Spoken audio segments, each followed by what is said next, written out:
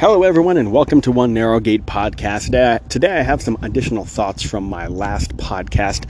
I made a point in the podcast itself that I kind of want to elaborate or just mention on a little bit briefly. If you hear a little wind, it's because I'm outside. It's a little different. I'm just this is a spur of the moment, just some extra thoughts I have that I wanted to share before I forget.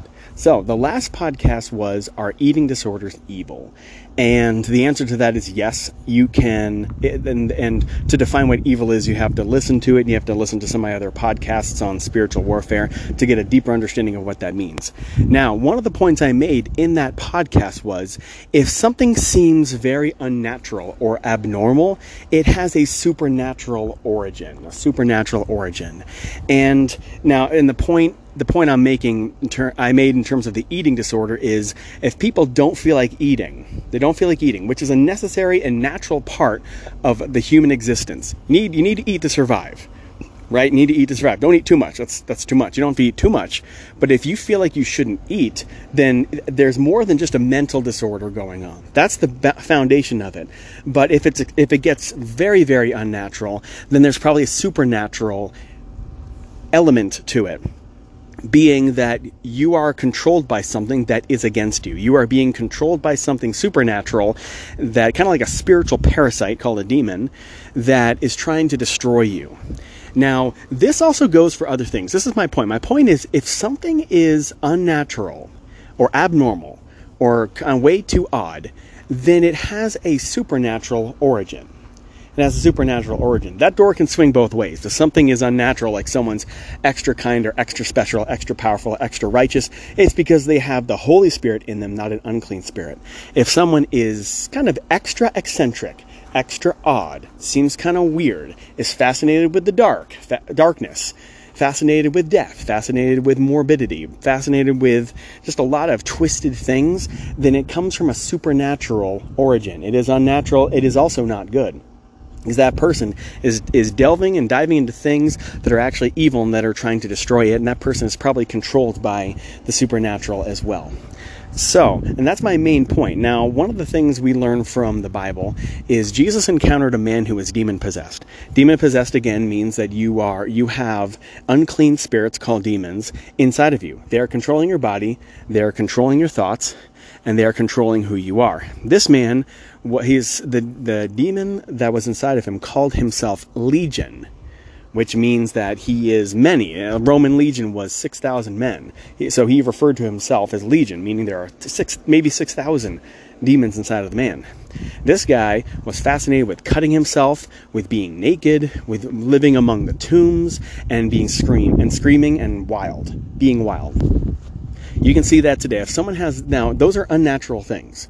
Those are unnatural things. To want to hurt yourself, to want to be fascinated with death, to want to not eat, which he was not eating either. He had nothing to eat out there. And to be wild and screaming and fascinated with darkness.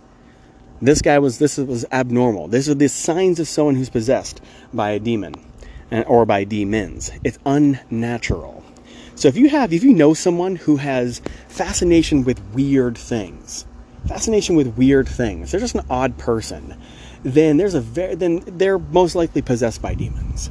Pray for them, help them, try to help them unwind and help them feel like a normal person, because they probably feel unnormal, and that might undo things. The best thing that can undo any demonic possession or demons in you is Jesus.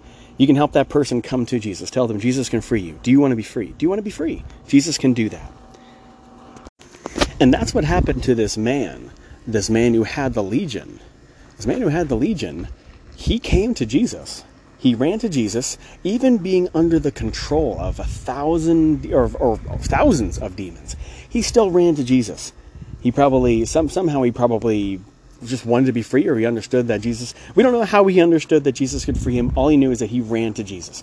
We also know that the demons themselves recognized Jesus as God in man, as God as man. So they really had no choice but to come to him and bow before him too, because Jesus is in charge of everything.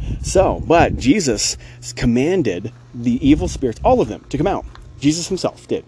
6,000 to come out, or 6,000 or thousands, whatever the number is, they all came out, and he was free. And he was good.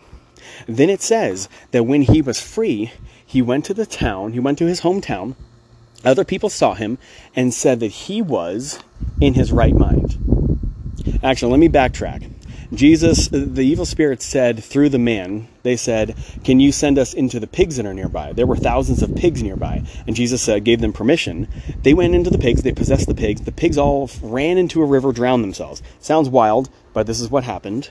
And then the farmers and the people saw this happen, and they were like, "Oh, this livestock just died. They just drowned themselves. Let's go see what happened." So they came out, and they saw the man that had been among the tombstones, who was screaming and cutting himself and basically naked, and they saw him dressed and in his right mind. And what did they do? I mean, the average person. I mean, this is somebody they knew. This is somebody within their community. You know, you would think, oh, wow, if this is good news, like, who cares about the pigs? Someone's life has been changed, and this is a good thing. What do? They said, Jesus, we want you to leave, and they want this man to leave too. They wanted them to be gone. Now, let me tell you something. I'm going to backtrack again of something I just said. Anything abnormal and unnatural has a supernatural origin. But I'll tell you this. I don't know if you've noticed, but the world is getting weirder. Culture is, especially in Western cultures and modern cultures and first world cultures, anything that's odd and weird is acceptable. It's almost like, let's try to kick out what the cool kids are and make everything cool. Now, I grew up in the 90s where there were still really like bullies who picked on nerds and everything.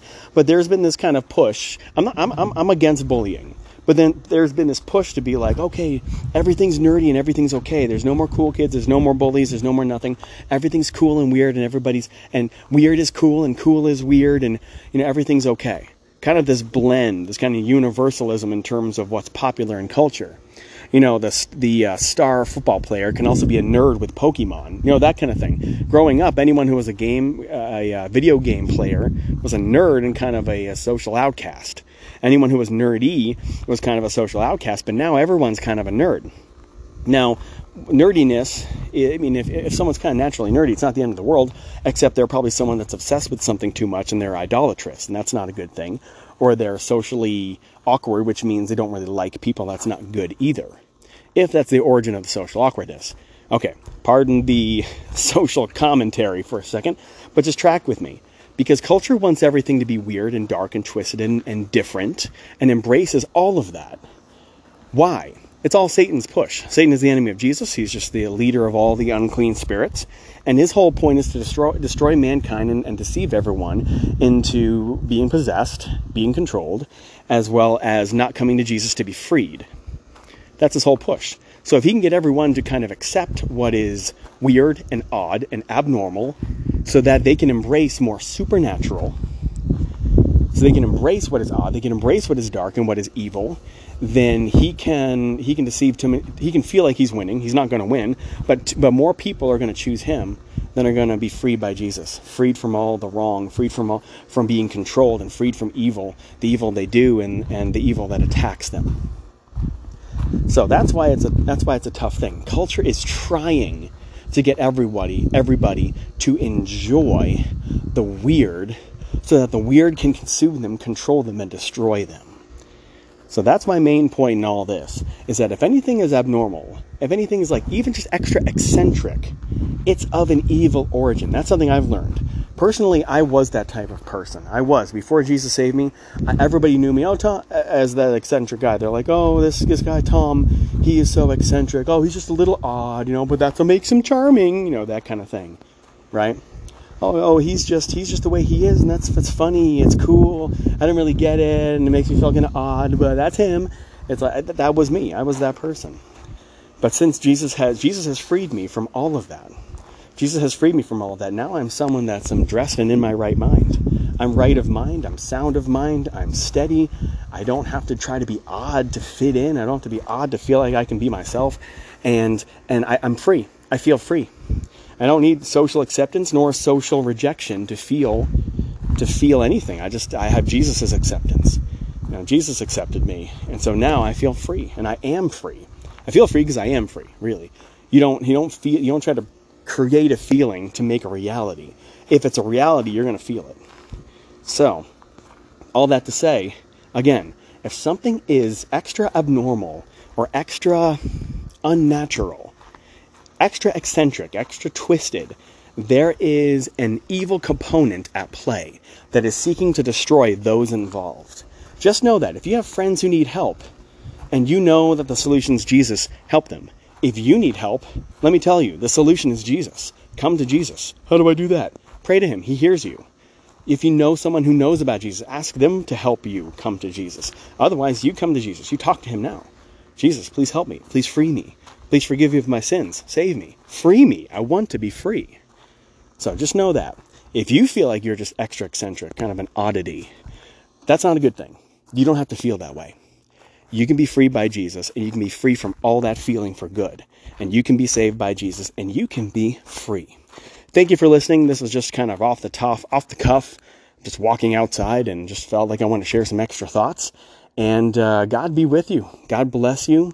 And may you understand him better. Stay tuned for more podcasts to learn more about supernatural answers like this, but also just kind of extra advice on life, and even just the answer to mysteries that you may not be aware of, or just to learn something that you may have not heard before, and that comes from Jesus and comes from the Bible.